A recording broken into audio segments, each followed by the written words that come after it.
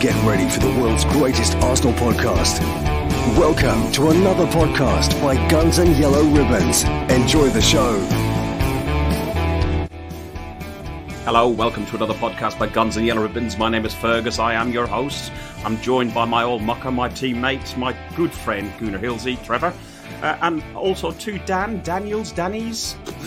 Who knows? It's going to get very bloody confusing. We got Dan Gunning, my mate from the North Bank, and we have Danny from the Bergkamp Wonderland podcast as well. So let's go to Danny from it's even more confusing. Wonderland. I'm named after my granddad, who's named Daniel, but they called him Dan. But my mum's always called me Danny, so bloody fool. So how are you, mate? The polite answer is I'm tickety-boo. The true answer is my body's falling apart, and yeah. That's Okay. it.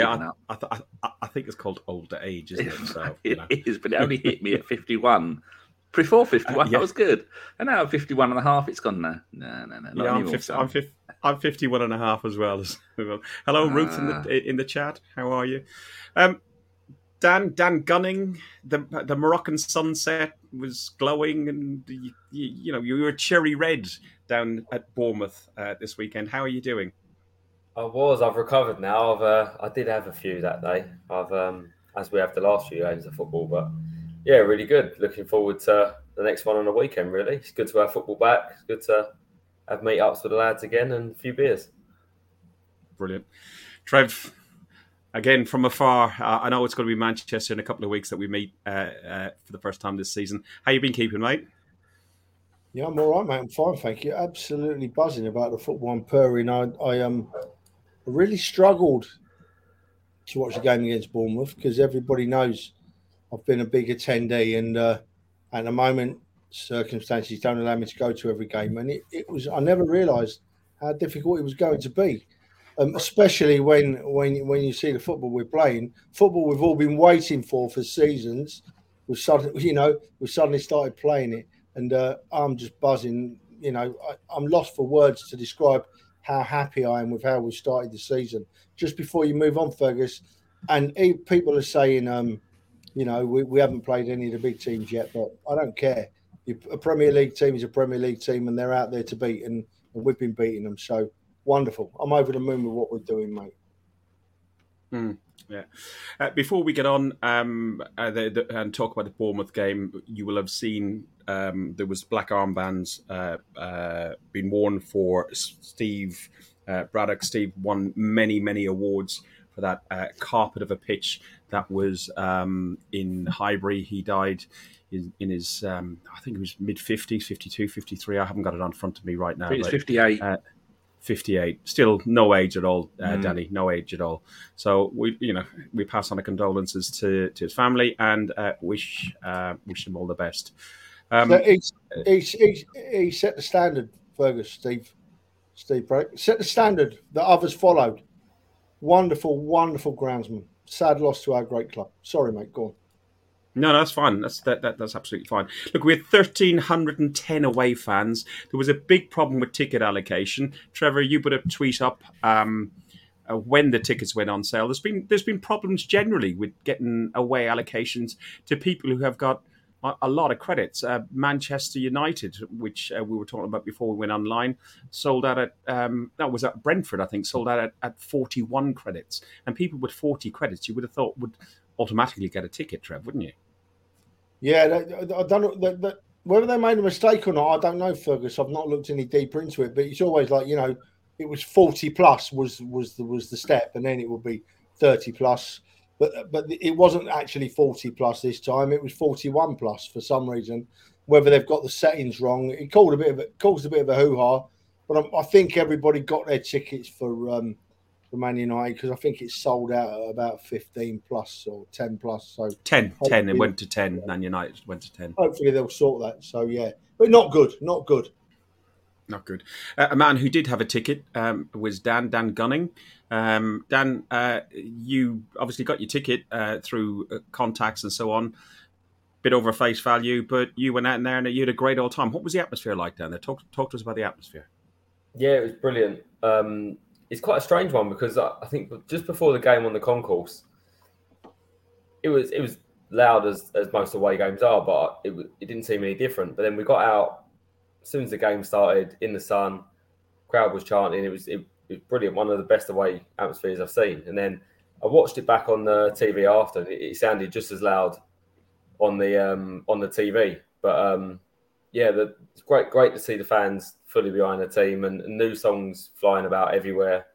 It's what we need. You know, we need some fresh songs, get the crowd behind them rather than the same old sort of boring ones that we have. And I've not been able to get that song out of my head for the whole week since. Yeah.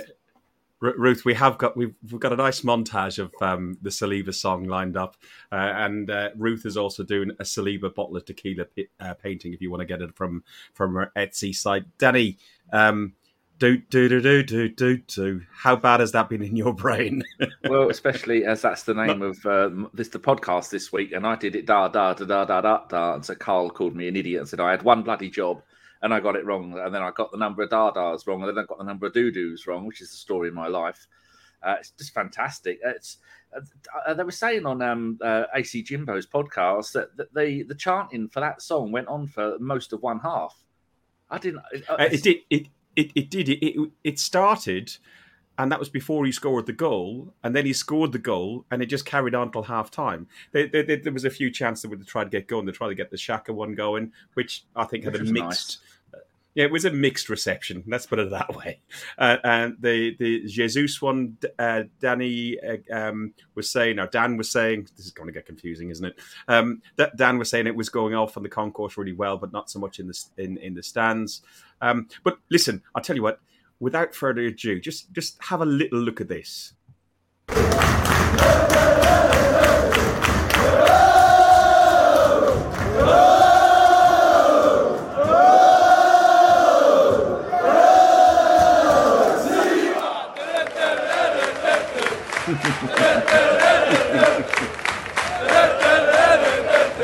Let's just say beer was had.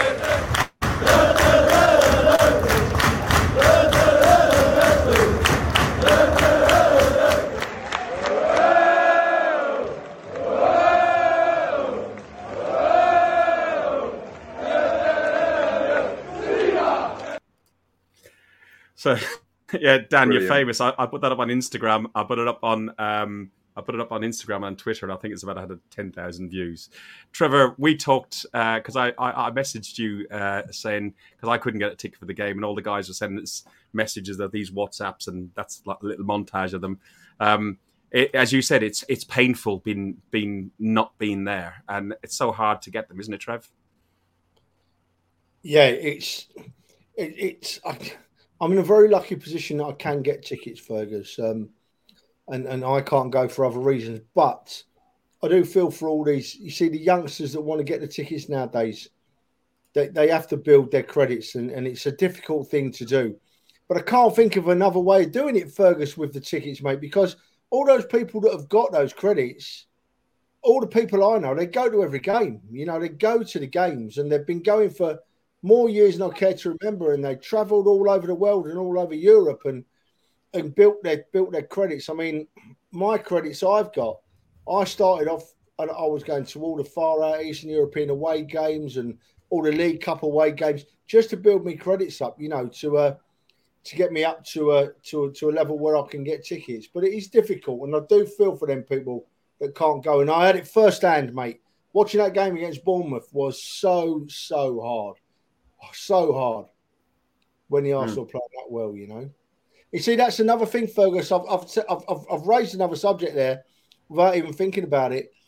2 or 3 seasons ago, when we couldn't win an away game for Toffee, tickets were nowhere as difficult to get, you know.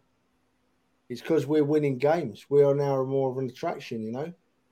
I totally agree. I've had about 4 or 5 people recently talk to me in my local boozer saying, I want to get tickets. My young boy wants to go and so on. You weren't asking me last year. You weren't asking me 2 years ago. And now you're asking me. I said, have you got a membership? No, he hasn't got a membership. But can you sort me out? I got to get a membership and then join some Facebook groups and that sort of stuff. Listen, we're here to talk about the Bournemouth game. It was the same starting 11 for the last 3 games. The last time we done that starting 11 was in the Invincible season of 2003 2004. Looking at that starting 11 with Ramsdale, White, Saliba, Gabriel and Zinchenko, Xhaka and Partey in the centre, with Saka, Odegaard, Martinelli and Jesus up top. Danny Burkamp Wonderland, what did you make of having the same? This is just the easiest way to do it, isn't it? Yeah, fine with me. What did you make of having that same starting 11? Do you think that will remain our starting 11 for the majority of games going forward? And the last time we had a solid starting 11 like that was in 2003, 2004. Consistency, isn't it? And it's we've had so many years where we would have one player playing all the time, no matter how rubbish they were, like we saw, and other situations we had, like Tierney. If Tierney didn't play down the left, we had no one to play down the left. And we've had so many years of that happening. And that's been part of what the problem is. You need to have continuity. You need to have your best players available. And we've been lucky in the last about 18 months. We've not had any major long-term injuries. We've not had any Sonogos, Ramseys, Rosickis, Catholas, any of that nonsense. And everything's just coming together nicely. And then I think back to probably about 18 months ago, and what everybody was saying that Mikel doesn't have a plan. Well, Mikel did have a plan, and his plan was to get the players that he wanted in the positions that he wanted with the adaptability that he wanted, and he's got all that now. And it's showing just that we had to hashtag have a little patience, or whatever the hashtag was when it came to Arsenal at the time. He's proved everybody wrong, and I like that little petition that's going around on Twitter. It's an apology to Mikel Arteta. You sign your name and then you tweet it to, I don't know, whoever. I don't know if Mikel was on Twitter, but you have to tweet it to him and say, I'm sorry, I was wrong. You were right. And it's wonderful to see. I can think of a few flip flops I could copy in on that tweet. I haven't. Well, Trevor, just take it easy, mate. Listen, Trevor, look at that starting 11. Same starting 11 since 2003, 2004. The only players that we have had present since Arteta's first game, which was in Bournemouth in 2019, is Saka and Xhaka. You know, how the squad has changed, and that's what we got left out of what he inherited. So you can see the rebuild. Oh, look, Danny just nailed it, didn't he? We've been saying it now ever since Arteta came into the club. You don't build a team overnight from what Arteta inherited. It's absolutely impossible, and that's proven now by the fact that against Bournemouth, only 2 out of the 11 that started his first game played. So that shows just how much of a massive job Arteta had on his hands. And I've got to say, I still feel sorry for Unai Emery. I still don't think he got anywhere near the support that Arteta's getting. And if he'd have had that approach, Emery has since proved he's a wonderful manager. But that's done and gone. So, but look, as we just said, Arteta, you nailed it, Fergus. Arteta played 2 of the players that played in his first game in 3 years? Yeah, he's changed 9 of the starting lineup. You don't do that overnight. That takes a couple of years. And now we're starting to reap the rewards. And those that were patient can now hold their heads up high. And those that weren't so patient can pretend they were and join the gang and cheer Arteta on this season. Danny Gunning, Saka's 100th Premier League game. We'll go back to Trevor in a second as well on this, but just your opinion of the starting 11, the Saka Xhaka since 2019 and his 100th Premier League game. What's your thoughts on that? I think that's a response to quite a lot that's been going on behind the scenes of the club, and I think we've seen on the All or Nothing series how important the backing staff and the rest of the club is. And we can look at the starting 11 and say that's changed. We can look at the squad and say that's changed, but there's so much more with the club that has changed, and they are trying to build a relationship back with the fans. They are trying to promote youth through the club, which helps that massively. And obviously, we've seen that the likes of Saka, that's now, he said, at his 100th game, but also just in the staff in general around the club. And like speaking of Steve earlier, from groundsman up and everyone in the background of the club, they all have such an important role in changing this club, not just the starting 11. No, I agree. Before we go to Trevor on this one, what we eating then, Danny? What is on the menu? in Bergkamp's Wonderland? I have to have it in a bowl, otherwise I'll drop it. I've got processed peas, pork loins with paprika powder on them, and these new Tesco things. They're breaded chicken, and they don't contain bum holes or ear holes or eye holes, which is an absolute miracle. $3.50 for two. But because I'm old and knackered, it took me 20 minutes to get it out the cooker, out the oven. I just Trevor, come and moddy cuddle me, for God's sake. There's got to be someone out there, please. Yeah. Anybody on Twitter, get yourself down to I'll end up in a suitcase somewhere.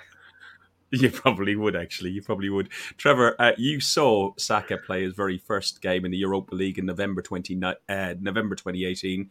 In that time out in the Ukraine, which we talked about, and which you wrote your article for the Gooner fanzine. For his 100th Premier League game to be against Bournemouth and his debut to be against Fulham, which we played next. It's all like the stars have aligned, isn't it? So what's your opinion of the player and how he's come along? Well, as you just said, Fergus, I was very fortunate to be in the Ukraine to watch Bukayo Saka come on as a substitute when we played against Poltava in Kiev. We should have played him in Poltava in 2018, but a few of us got to Poltava, and then the Russians started getting a bit leery, and they declared martial law where we were. Missy saw it on Sky News, and it scared the living daylights out of her when Sky News said there's Arsenal fans trapped in Poltava. And she eventually got hold of me and she said, what are you doing? And I said, nothing, I'm drunk. I'm drinking beer. Yeah, you were very drunk. I'll sort it out in the morning. But they were lovely people. I must just say about the Poltavan people, I feel for them now. I've got to know a few of them. Wonderful people. And I pray every night. I'm not a religious man, but I pray every night for the well-being of those lovely people that I met when I went. And then, of course, we all travelled up to Kiev when the game was rearranged to Kiev. And Bukayo Saka was quoted as saying it was the coldest night he's ever experienced in his life. And he came on as a substitute. And from the very moment he set foot on that field, I thought, we've got a player here. He just looked different gravy. He just looked different class. And I've never had a reason since to change my opinion. And I've watched him develop into a full England international and someone that's obviously proud of our club. And it's wonderful. I'm so proud of the fact I was there to see him make his debut. And as I say, I love him to bits. He's a superstar. But to be honest, when I heard the fact come up in the commentary, I made a note of it there and then because I knew that you'd want to talk about it. Because as we said, you've done the Gooner fanzine, you've written the article about your trip. We've done it on the Guns and Yellow Ribbons website as well. The similar sort of article, very, very, very similar. And we've talked about it on here, and you recall the story about the groundsman letting you in around the gate, and it's just really, really one of those away days and one of those away day memories that you'll always remember. Yeah, when the game was postponed, we went up to the ground in Poltava, and they put security fencing around the ground, and there were lots of people from Poltava there trying to find out what was going on, and they were lovely, friendly people, and. When one of the stewards behind the fence knew that we were English, he said, come with me. I speak English. Come with me. And we thought, what's he doing? Me and Terry, my good friend Terry. We went and he took us through a gap in the fence and he let us go into the Poltava store. And I like to buy a little badge, when I go to these grounds. And he took us in the ground, showed us all around the ground. Brilliant. Such friendly people. We're going to have to cut it there, Fergus, because I'll go on. No. Listen, a player that Danny Gunning, a player that has come into some criticism, especially at Palace away, was our captain, Martin Odegaard, who, for me, I didn't understand the criticism. I thought he'd done an awful lot more than just the two fluffs of his lines, and he has been just pulling the strings in that forward midfield role. He got a brace in the opening 10 minutes. Talk to us about those opening goals and how it was received in the ground.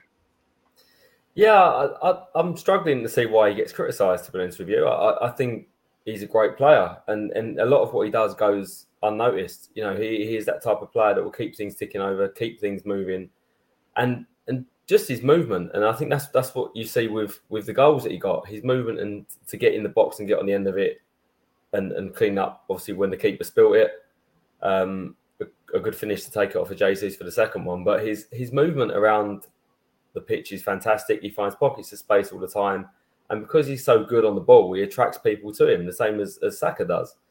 And that is what's creating spaces for the likes of Martinelli and Jesus that are sort of have a great start to the season. I've even seen people criticising Saka a little bit, saying that he's not had many sort of goals, assists, and that much involvement this year. But that's the way that the team is set up. Is that they're such a well balanced team now that as the opposition, you can't just target one player, and it is creating spaces for the team. And I think if you take Ødegaard out of that, there's a big void to fill. I'm not sure we've got anyone, maybe potentially Vieira, depending on how he gets on, but anyone that can fill his role, to be honest.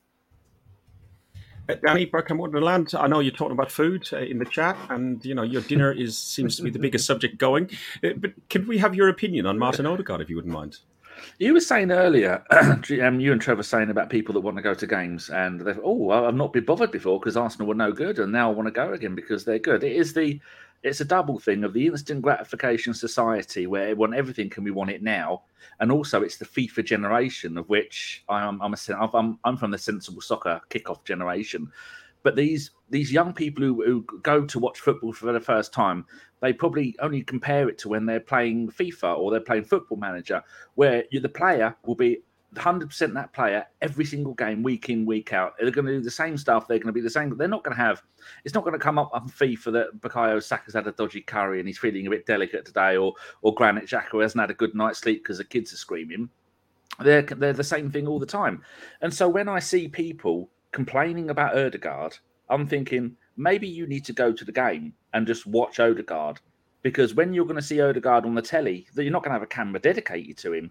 And moaning about Saka, I mean, it should be a hate crime for football to say anything negative about Saka. He has built up enough. He has carried Arsenal enough for the rest of his career to go full Martin Hayes and only have one good season. He's got all that built up. And for these people to complain about that, I'm thinking, what do you expect? Do you think, even if you look at the greatest players in the world, they don't do that unless you're playing in La Liga and you're playing for Barcelona, you're not going to be doing 3 or 4 assists or goals every week in, week out. You're going to have slow patches. And then, I've said so many times in recent years that any of those Premier League teams outside of the top 4, which Spurs are not one of, they would kill to have one player of Martinelli, of Saka, of Ødegaard, of Smith Rowe. Normally, like Aston Villa had Jack Grealish. That's it. Teams are lucky if they get one.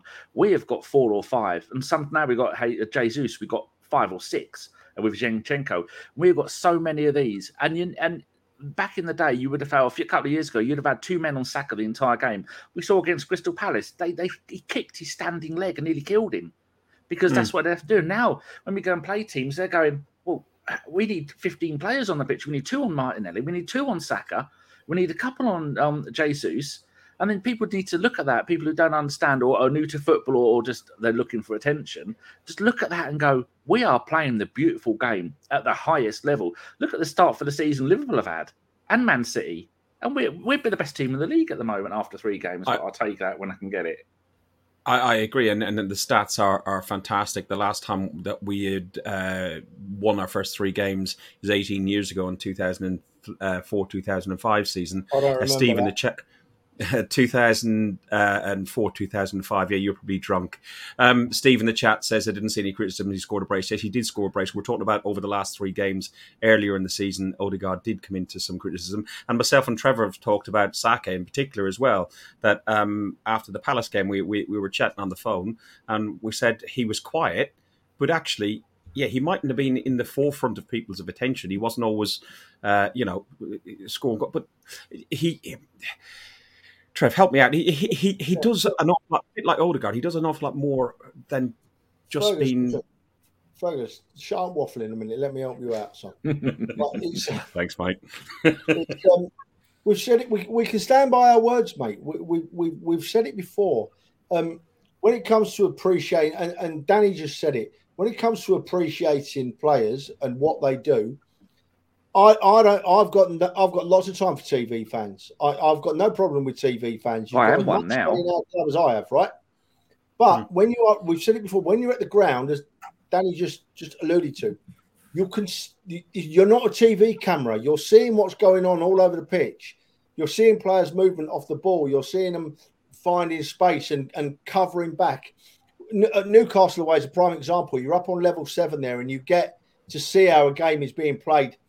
And of course, when it's on the television, the cameras tend to most of the time follow the ball and follow the player on the ball. So you're going to get a different perspective at times. And so, yeah, you know, you're not going to see what Odegaard does a lot of the time.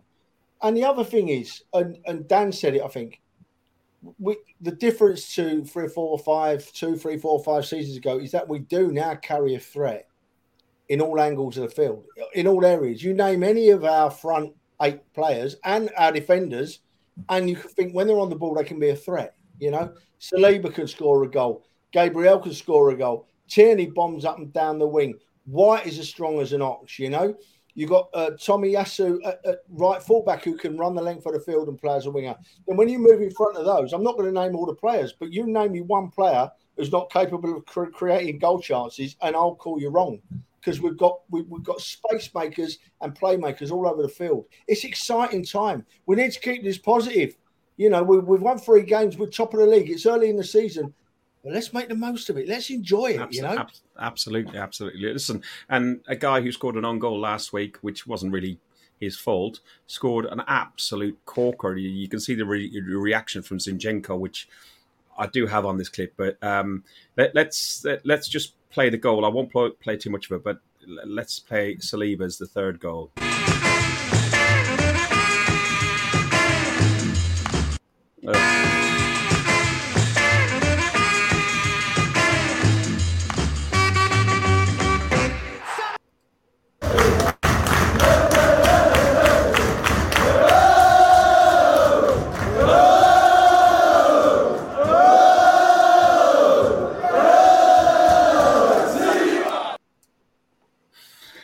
Fergus, we need to invent a time machine.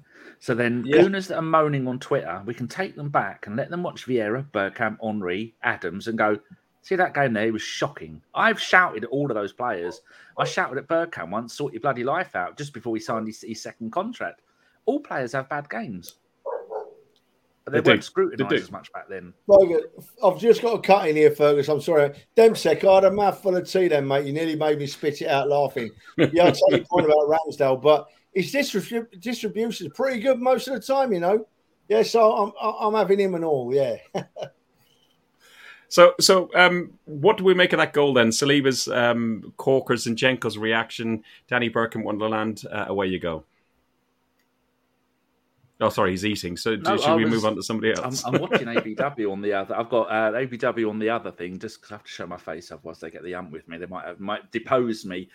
His goal was an absolute thing of beauty, and I hadn't seen. Although I was watching it, I make notes during the game for the post-game show, and I hadn't seen all of Zinchenko's celebration. And then someone put it on Twitter, and then I shared it in one of the WhatsApp groups. He drops to his knees. This is a bloke who's won 4 Premier League titles. He looks at it, drops to his knees as if he's just seen the baby Jesus on a motorbike or something. It's unbelievable that he's just shaking his head and you think, was it really that good? And then they show it again and they show it again. I mean, it's his first ever goal. To get it on the volley like he got it is... Just don't expect that from him. That is the kind of thing that Xhaka and Partey do once a season. So don't expect it from him for a while again. But look at that face, and we need to get him to sign a new contract because he is. I think he's only got a year after this season, and he is one of the most important players we've got. And he is so young. The bloke's barely out of nappies. Danny, what was your thoughts? And obviously the song had started, and then you WhatsApped me with your little clip and made me feel even worse. But it was euphoric in the stadium. Yeah, firstly, never send Fergus a video because it goes viral after that. But especially when you're drunk and maybe responsible of the job and everything else. Yeah, huge regret. But I was right behind the goal and. Centre half, wrong foot, and he's just bent that into the corner. Brilliant strike. Another thing that stands out from that, though, another Xhaka assist. Obviously, I don't want to turn it into a big Xhaka talk again like last week, but I think that role of having him pushed higher up the pitch is really helping him. And I mean, I don't know about you guys, but what was taught as a kid technique about the striker ball was definitely not as Saliba's just struck it, but he's ended up top corner. And as I said, centre half, wrong peg, brilliant goal.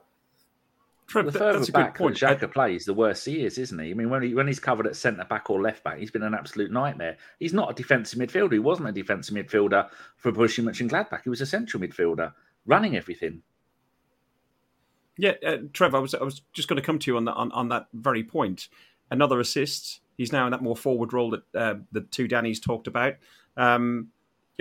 What's your thoughts on, without going into as much detail as we did last week, on Xhaka's continuing improvement?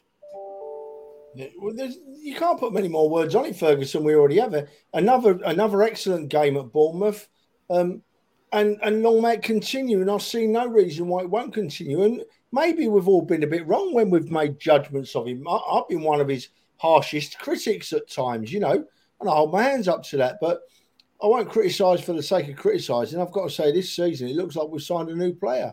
He's further up the pitch. He looks to have a bit more vision. And he's that much further up the pitch. Did I say it last week? That I actually sat there thinking to myself, Xhaka's a bit short of pace here. If only he had another yard in them legs, he'd have been through on a couple of them through balls, And I've never thought that about Xhaka before. So that's it. He's playing further up the field. He's getting in more forward positions. And, of course, as Dan... Oh, these bloody Dans are doing me head in. As Dan with the Arsenal shirt just said, we've got so many players now, pulling players everywhere. He's going to find more space. We've got creativity everywhere. So Xhaka's going to find more space. And what he has proven is that when he's got that space, he plays really well. So love it. Love it. More of it, please. So we went into half-time. The Saliba chant has gone all over the place. And for the benefit of Kai, yes, there was a period when many Gooners never actually believed they would be discussing Saliba's performance for the Arsenal, but it's happening. It's happening because he's playing for the Arsenal now. He's not playing for a French league team. He's now actually showing the belief that some people had who have watched him more. But for many Arsenal fans, like myself, we didn't watch and see him previously. So if we go into the second half, Gabriel Jesus scored a goal that was disallowed. And there was something else with an offside, I believe, with Zinchenko early in the first half. And again, this is a conversation myself and Trev had. And we were looking at where they zoomed in on these sort of VAR decisions and the pixelized pictures that they blurry used. Picture. Yeah, it was pixelized, isn't it? So pixelated even. So if you look at that, so this is the VAR decision that they had with Jesus. And how can they tell the line on these pictures when you see it? It is just nigh impossible. I'm just going to play the video and then we'll talk again. Trev, I'm going to go to you because it was in particular the conversation we had. Oh, he's just offside. Let's go back to the beginning, sorry.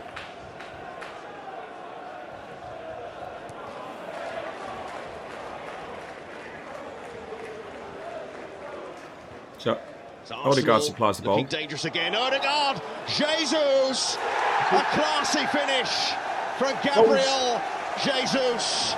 4-0. Go on, Trev, you've got to say?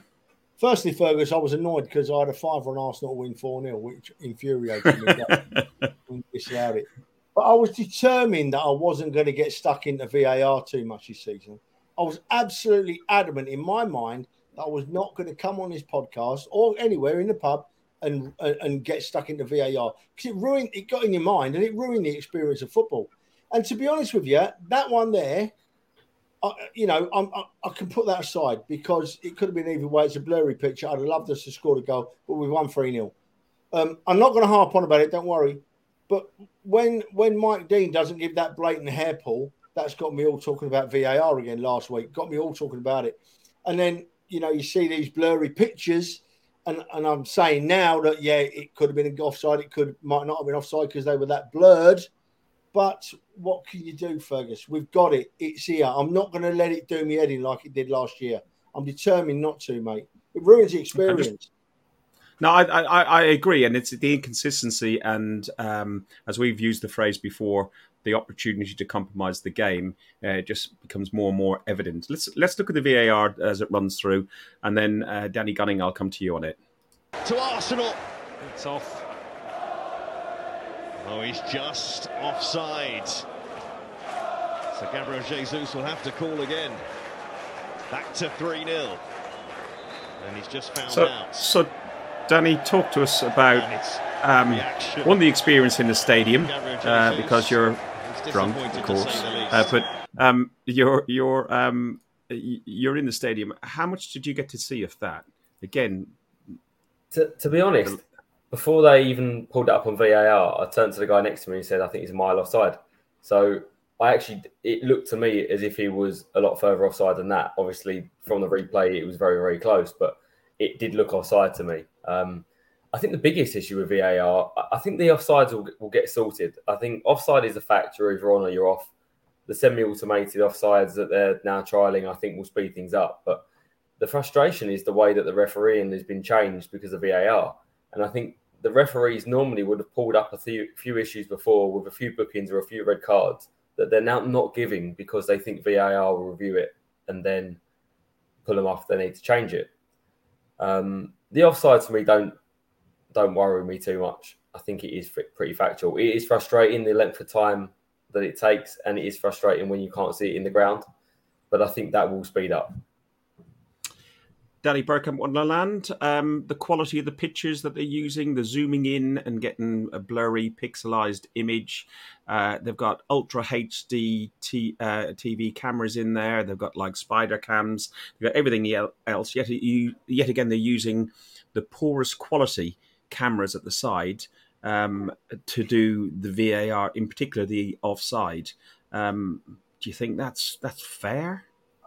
Is that the video, the photos they give us so they can bamboozle us a little bit? Because I'd imagine they've got full 4K, but I am a little bit worried. There was an article on Talk Crap, and they were talking, and a couple of podcasts I've heard, and they said that the quality of cameras that they're using, there's 7 cameras in the ground that they use, and those cameras are not the top quality cameras, because not all games are TV games, although they are in the Premier League. But if you know what I mean, they're not all filmed by Sky and BT, so they'll just be gone out by the Premier League, and they've got less cameras on them. That's disgusting. I mean, look at when the referee goes to the screen, that probably cost them about 30 grand for that screen on a little trolley, like a little R2D2 with a cheap Matsui TV stuck to his head. And I've got a 55-inch 4K TV in my bedroom that cost me 250 quid. No.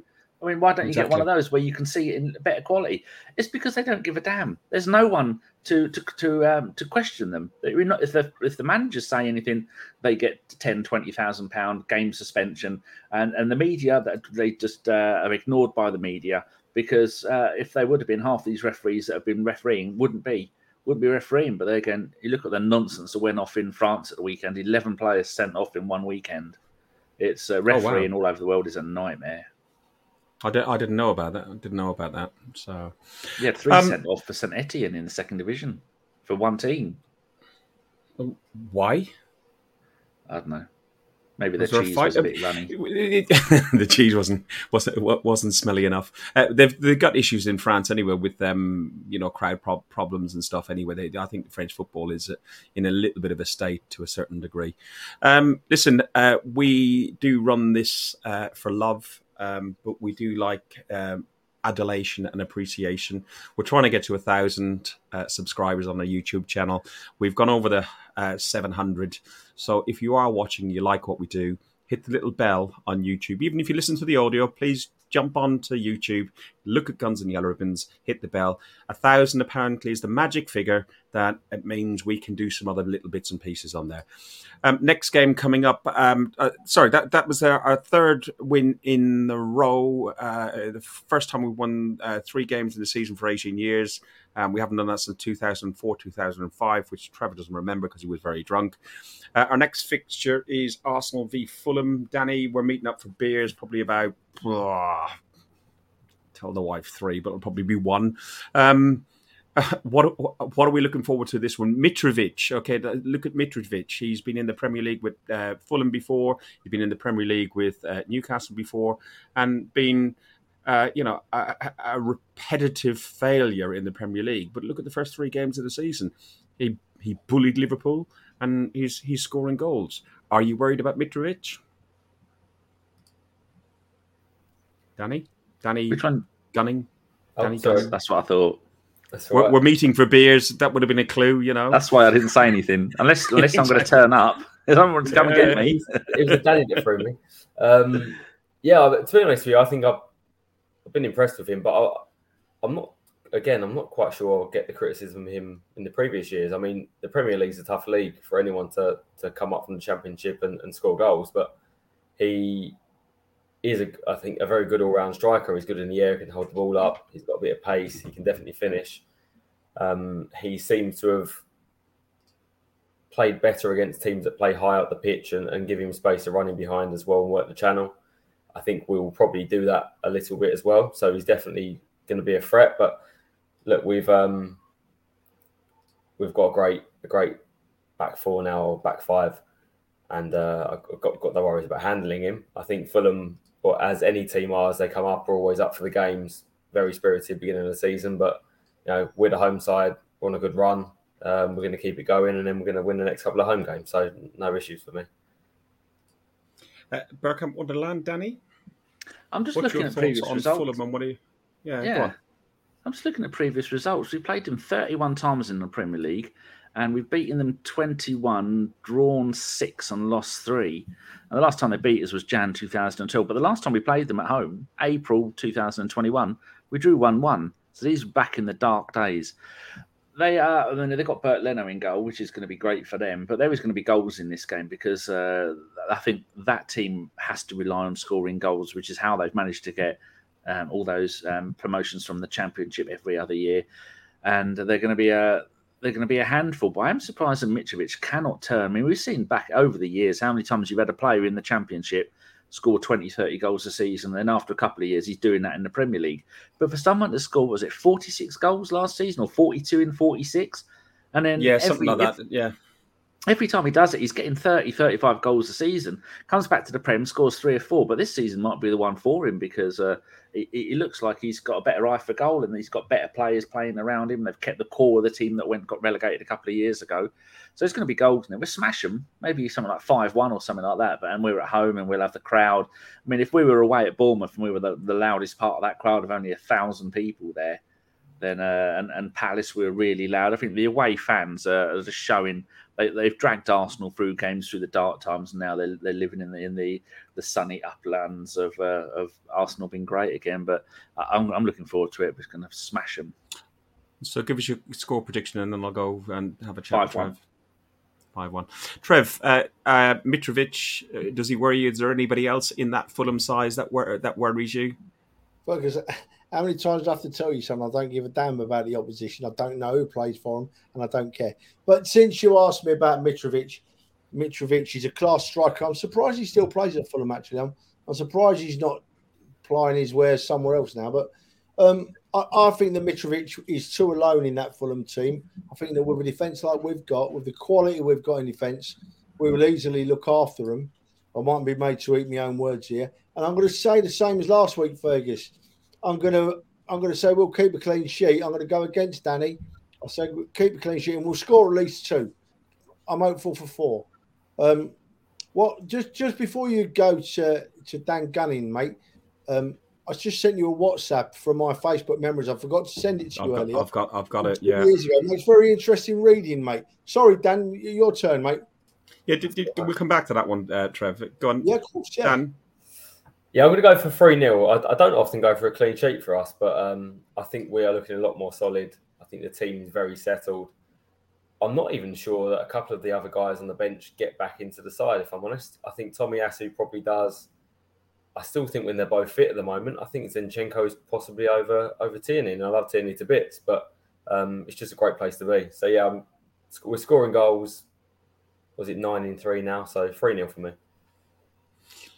I have to agree. I think I was nearly going to do a Trev. I was nearly to do a 4, but I'll stick to 3. We'll concede 1, so I'll go 3-1.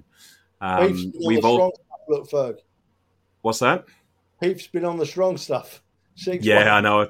He's on the Iron Brew, isn't he? We are due one though, aren't we? We haven't had a big 5 or 6 goal win that often. I know Everton at home last year at the end, but I can't. How many more we've had? We haven't had a big win for a good while as well. And then we got Villa on Wednesday night as well. A Danish gooner, Alex, will be over joining me for that one. He's staying in Casa Ferg. So him and his friend are coming over, which will be really good. On that note, we'll be doing a podcast on Tuesday night next week, following the Fulham game ahead of the Villa game, and probably Thursday or Friday, depending on how timings work out for everybody for the post-Villa game, pre-Man United game, which Trevor is going to be super excited about because it's his first time to get to see the Arsenal this season. I'll be Thursday, Friday and Saturday. Of course, I'm building up to my first game of the season on Sunday. You're in training. He's in training. Okay, so let's talk about this WhatsApp. There's two ones I'd like to talk about. Well, actually, I'll briefly cover this one, which was some of the stats that came out about Saliba: 100% pass accuracy, 100% shot accuracy, long ball. Those stats are just great. It's really, really good. Some stats there for Saliba. But let's talk about this, Trev. So. Jurgen knows. This is from you, Trev. He's building some momentum. There's a change going on at Arsenal, and it's going to be devastated the Premier League. Trev, I'll leave it over to you from Jurgen Klopp. It popped up on my Facebook memories today, Fergus, and it made me giggle. That's not my words. I quoted those words and shared them on Facebook. Slightly tongue-in-cheek. A few people laughed. A few people said, let's hope. But I mean, look at them. I mean, we've got even more hope now, haven't we? There is a definite thing happening at Arsenal. How far it's going to go, how far it's going to take us, nobody knows. But we've got to enjoy it. We've got to enjoy every single second of it. And if we have a bad performance, which is going to happen, because it's football and these things happen, we've got to put that to one side and then continue to enjoy it. Let's milk it for what it is. We're good. We're the Arsenal. You mentioned milk. Heath has talked about a glass half full and stuff like that, but it's not milk; it's Jameson's apparently. So that's why he's gone for 6-1. He's got a half a glass of Jameson's. Friday night we find out where our European tour starts. We've got the Europa League on Friday night. I looked at Friday afternoon, sorry, but by Friday night we'll know where and when we're going, sort of thing. So I'm looking forward to that. I'm hoping to get to a few of them. Some of the other topics that you guys said you'd like to talk about was Danny Bergkamp Wonderland, 19 players on loan and still lots of players to move on. Expand. We've got 20 now, and it's soon to be 21 when Pepe eventually buggers off to Nice for the rest of the season. But most of them have got really decent loans. We've got quite a few in the Championship. Harry Clark, we've had a couple that got injured. Harry Clark has got injured playing for Stoke. And I think, who's the bloke at Blackpool? I forget his name. Patino. Charlie Patino, that's it. Yeah. I think he might have got a knock. But sometimes we farm players out because we don't want them anyway. We saw that last season with Reece Nelson and Maitland-Niles because they had no future at Arsenal. But I'd say about 3/4 of the players that are out on loan to get experience, and some of them are doing really well. Like Aston Trusty, he's doing really well at Birmingham. He's a centre back. Arthur Nkonkwo is playing for Crewe in the League Two, and he is way too good for that. I mean, he got man of the match for one of the games recently with an 8 rating. Pablo Mari is one that we want to get rid of, and so is Runnison. But like Brooke Norton-Coffey, he's only 18 and he's gone to Rotherham in the Championship on loan. And that kid, as we've seen from anybody who's watched the under-21s, under-23s and 18s before, he has got a hell of a future ahead of him. And then like Marcel Flores, he's another one. He's playing in the Spanish second division, another one who's doing really well. But most of these players have gone in, apart from the ones in Holland, and are playing first-team football, which we've had so many problems over the years when a player would be loaned out and then they wouldn't get a game all season. They'd be sat on the bench. But it's really good to see that finally. I mean, we know, and you know about the Tavares and Balogun in France doing wonders there. So it's great to see. I mean, Marseille are now Arsenal reserves with Guendouzi, Alexis Sanchez, and Kolasinac, and now Tavares. It's really good. It's nice to see. Trev, your thoughts on 18, 19, 21 players on loan? It's only got to be good for the future, hasn't it? You're on, Trevor, you're on mute. do you want to come off mute? Sorry about that. Fergus put me on mute, and I forgot to take myself off it. Well, I've got no problem with it. I absolutely agree with Danny. Everyone we've got out on loan, you're thinking, well, not everyone, but most of the people we go out on loan, you're thinking young player, going to get experience. And of course, Saliba, as in my book, has increased my faith in a loan spell. We all questioned it. It was gone a long time. But look at what we've got back. All we've got to do now is sign him to a longer contract and we reap the rewards. So I've got no problem with it. We've got one. You said we've got loads of players still to get rid of, Fergus. I wouldn't say we've got loads. We've got one or two, maybe three that we would like to maybe move on. But we're in a great place. We're in a great place. I am not going to get negative tonight. We're in a great place. So you say one or two players. Who's that one or two? Pepe is more or less out the door now. So we've got Maitland-Niles, really? Would you say after that? It's just kids, isn't it? Yeah, and that's why it's one or two for me. I mean, you try and pull names out of my head that I probably won't be able to say, but when you talk about Maitland-Niles has never let us down. He was messed around when he first came into the side, played every position on the field, wasn't allowed to settle into a position as a younger player. You know, he'd be left midfield or left back or right mid. He'd play anywhere for the club. So I feel a bit sorry for Maitland-Niles because I just think he's a little bit like all of that group that came through with Maitland-Niles, your Reece Nelson and your Willocks. They're all just that tiny little bit below the standard we want. They're really good players, but not quite Arsenal players. So I feel for Maitland-Niles. I wouldn't mind if he stayed on a bit, but he wouldn't get much game time. So, yeah, Pepe's got to move on because if there's a good player in Pepe, which there must be for the money we paid, I don't think we're ever going to see it at Arsenal. I think he needs to go abroad, play a different style of football in a different league. But other than that, mate, we're flying, aren't we? We're really in a good place. We really are in a good place. You know, even the manager. We've got a young manager. We've got a young team. We've got a backroom staff, like Dan Gunning said earlier. We've got a backroom staff second to none. And watching them on this series we've just watched and how they are and how they conduct themselves and how they look after the players, it just makes me even prouder to be an Arsenal fan, mate. I've got nothing bad to say. Dan Gunning, if you want to follow up on that and the impact of Jesus and Zinchenko, how that's improved the current squad as well. So, it's brought the technical ability up, do you think? And it's made players rise and raise their game, do you think? Yeah, I think firstly, looking at the players on loan, I won't go too much on that. I think the only thing to be careful about is you look at what Chelsea have done over the last few years. They've had an awful lot of players out on loan, and actually it hasn't resulted in them coming back into the squad. And in fact, players like the likes of Salah and De Bruyne that they've sold off and have had success elsewhere. So we need to be careful that we're actually building success for ourselves and not for other clubs. I think in terms of players to get out the door, I think immediately it looks like Pepe's gone on loan. I still think Maitland-Niles, Bellerin, for me, Cedric isn't good enough as well. I think long-term we'll see Holding go as well. Not an urgent player to get out the door, but I think we'll see him go. And then I think we'll bring in a left centre-back, a right-back, a winger and a central midfielder. I think that's the way the team will develop. But back to Jesus and Zinchenko, yeah, I think it's one, technical ability. You've seen him on the ball. For Jesus to nudge his man, take the ball out of their area the way he did, just turn, run at the players and go past two or three players. We haven't had that sort of player for quite a few years that is at that level. I could probably think of the likes of Sanchez when he came in that could do it, but he looks like he could really be that top level player that takes us up to challenging as opposed to just top four. Zinchenko as well, I think his attitude is fantastic, and he looks like a leader. He looks like he enjoys playing. I've also seen him turn around and clap the fans an awful lot and engage with the fans, which is huge in terms of being a likeable player. But they seem to bring out the best in the players around them. They don't seem to have big egos. They don't seem to have an attitude problem so far. they're enjoying and looking forward to playing for the club, and they're playing for the badge. And I think that's all you can ask of the players. Trevor, there was another question that was put in here, and we'll probably finish on this one.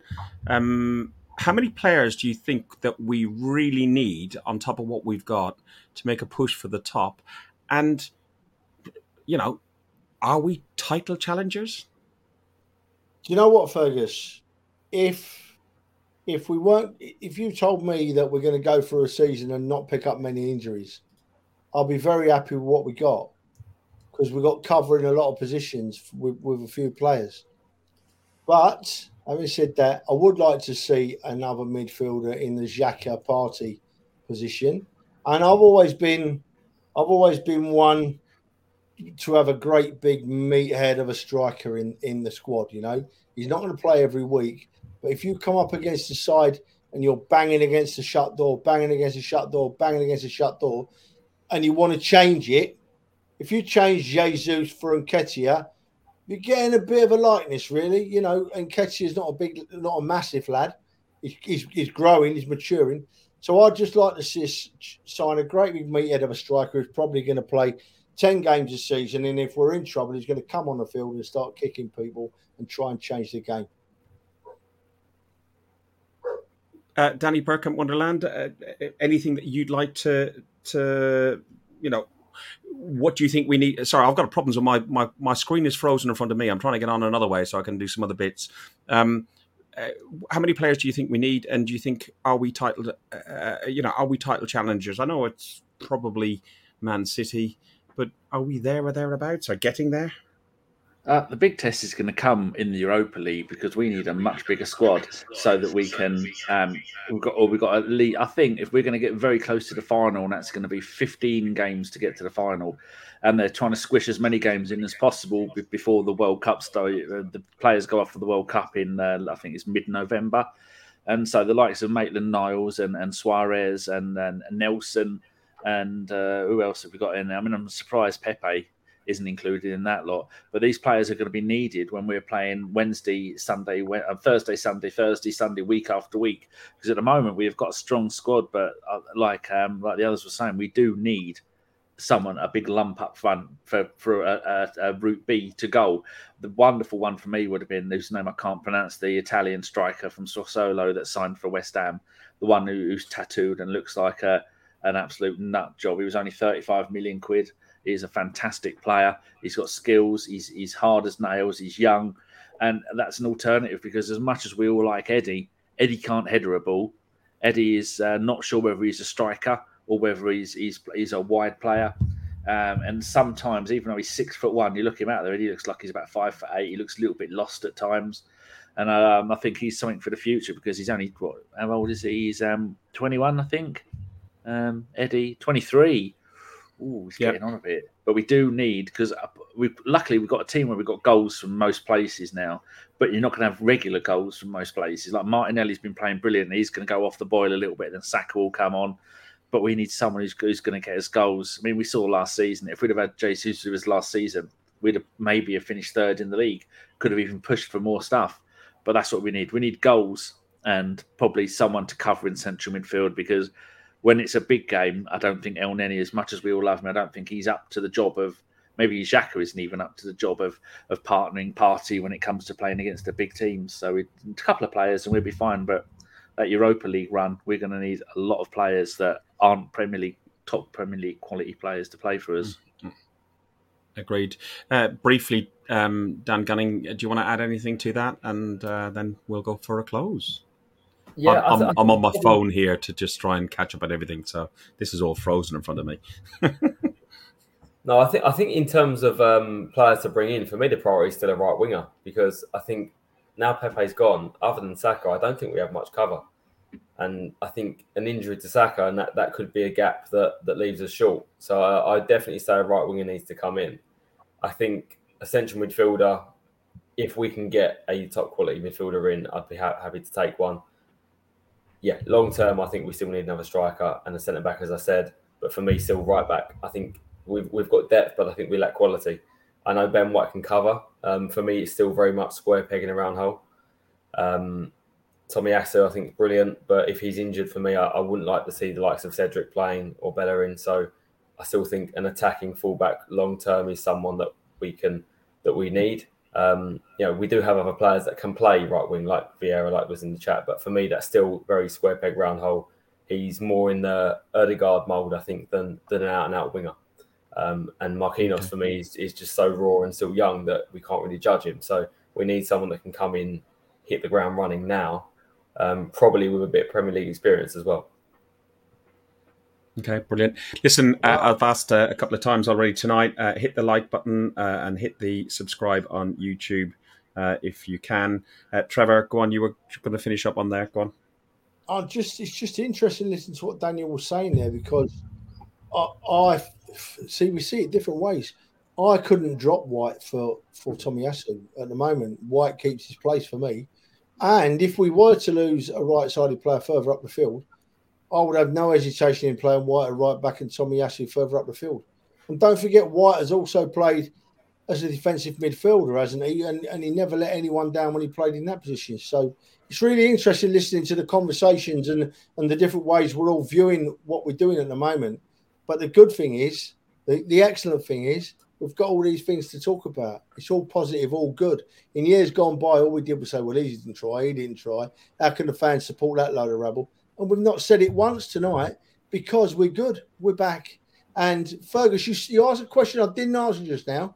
Can Arsenal win the league this season? Absolutely, they can win the league. Are they going to win the league? I've always said I thought Man City would win it this year and we'd be pushing for second. But it's not impossible. Who knows? It's a long season and we're right in it. And the fact that we can say that again, Fergus, shows how much we've come on. If you'd have asked me 3 or 4 seasons ago, can Arsenal win the league? I'd have laughed at you. And now I'm saying it myself. We absolutely can win the league.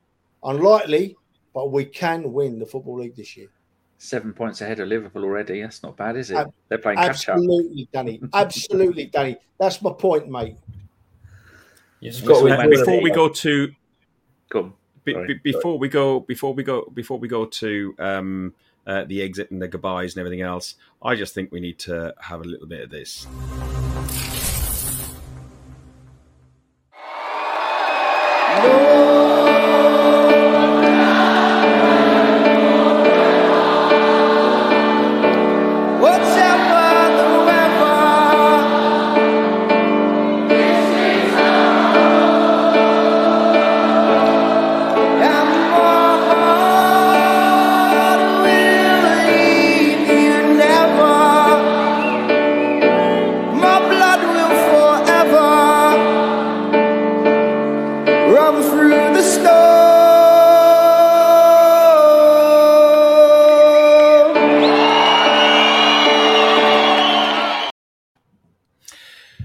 Danny, again, can't hold myself together when you play that.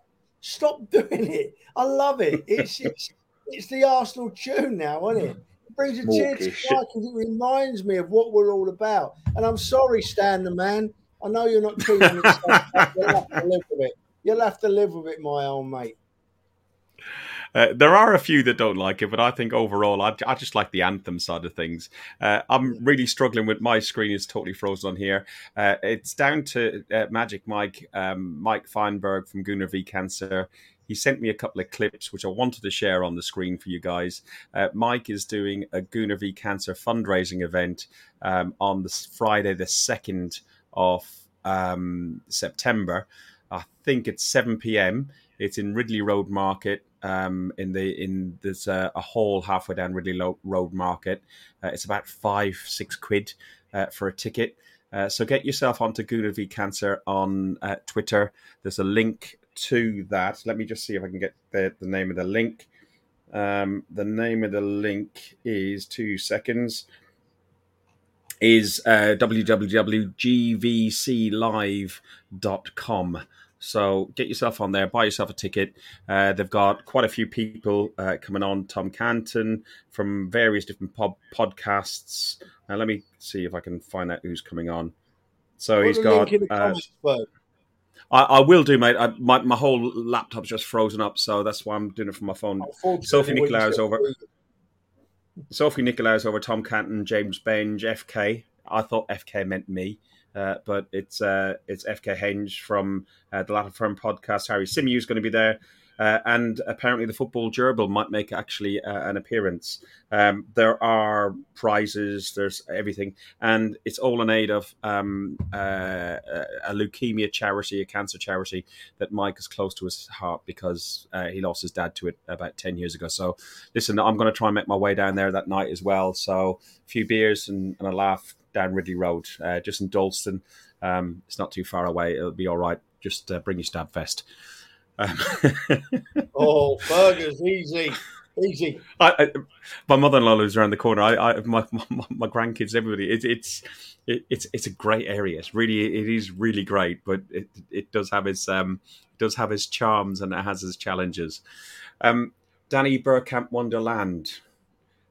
Yes. Tell the people where they can find you, and the guys are recording the podcast on the other screen for you now as well. You can find me in the bushes around the back of Mike Feinberg's house. I'll be waiting there with a ski mask on. I'm gonna have him kill him, put him in a suitcase, and chuck him in the swimming pool. Burkamp Wonderland. Go and type that on any research engines, and it will come up with a 10th season of doing utter nonsense, and still going semi-strong. There's them lot over there doing it at the moment. I don't do the podcast much anymore, but I do the pre-game shows, the post-game shows. I do a loan watch every week where I talk about all the players that are out on loan, how they've done, who they played against, and their performance. So last night, I got it down to about 22 minutes, which for me is an absolute miracle. So that's where you can find us. Brilliant. Moroccan Sunset, Dan. I so want to hit the button on here to play your Saliba bit. I've got it all queued up, but I can't do it because on my laptop and it's frozen. Where can they find you? Drunk in a corner, Block 5? Yeah, you'll find me staying around somewhere. Where are we on the weekend? Eaglet probably, or one of those. So I've got to go to Tully to pick. I got to pick up a Man United ticket, so I've got to go to Tully first at some point. Could even be in both. Bit of a bar crawl, but I'll be around there somewhere. I'm sure you. If you stay around long enough after the game or we've won and I've had a few beers, I'll be singing either on my own or with someone somewhere. Don't worry. Yeah, we're normally by the Tony Adams statue, drunk as a lord, singing stupid songs. And I'm getting the words wrong, don't I? Very often. You'll even find me on the tube on the way home still singing, most probably. I'm that annoying guy that just can't get the song out of my head.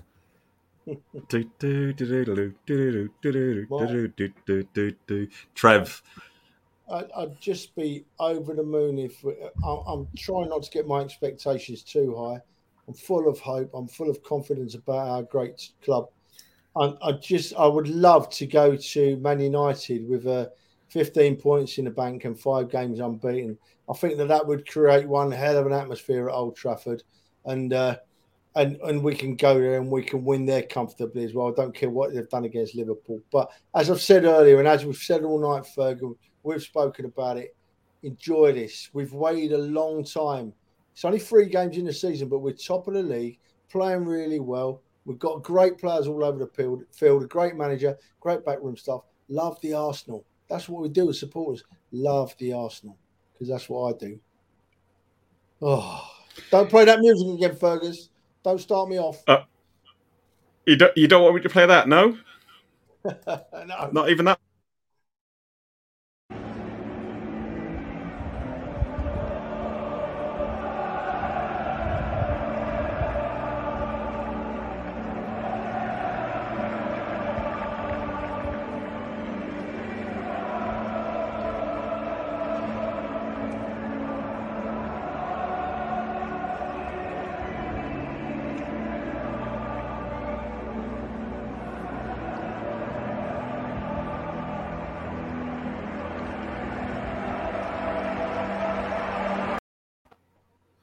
Sorry, Trev. I didn't mean to get you all.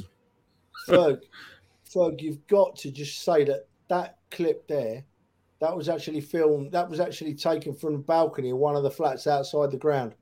The first time we sung that song, that sound is not added. That was where it was caught outside the ground like that.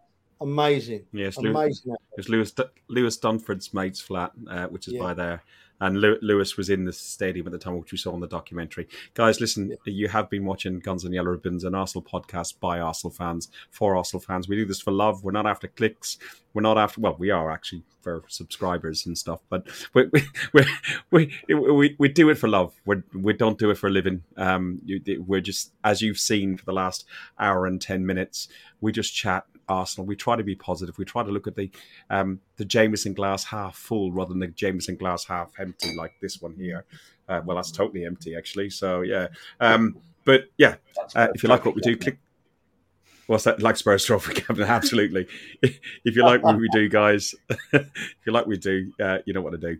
Thanks very much. And any one last thing to say: up the Arsenal. You've been listening to Guns and Yellow Ribbons, an Arsenal podcast by Arsenal fans for Arsenal fans.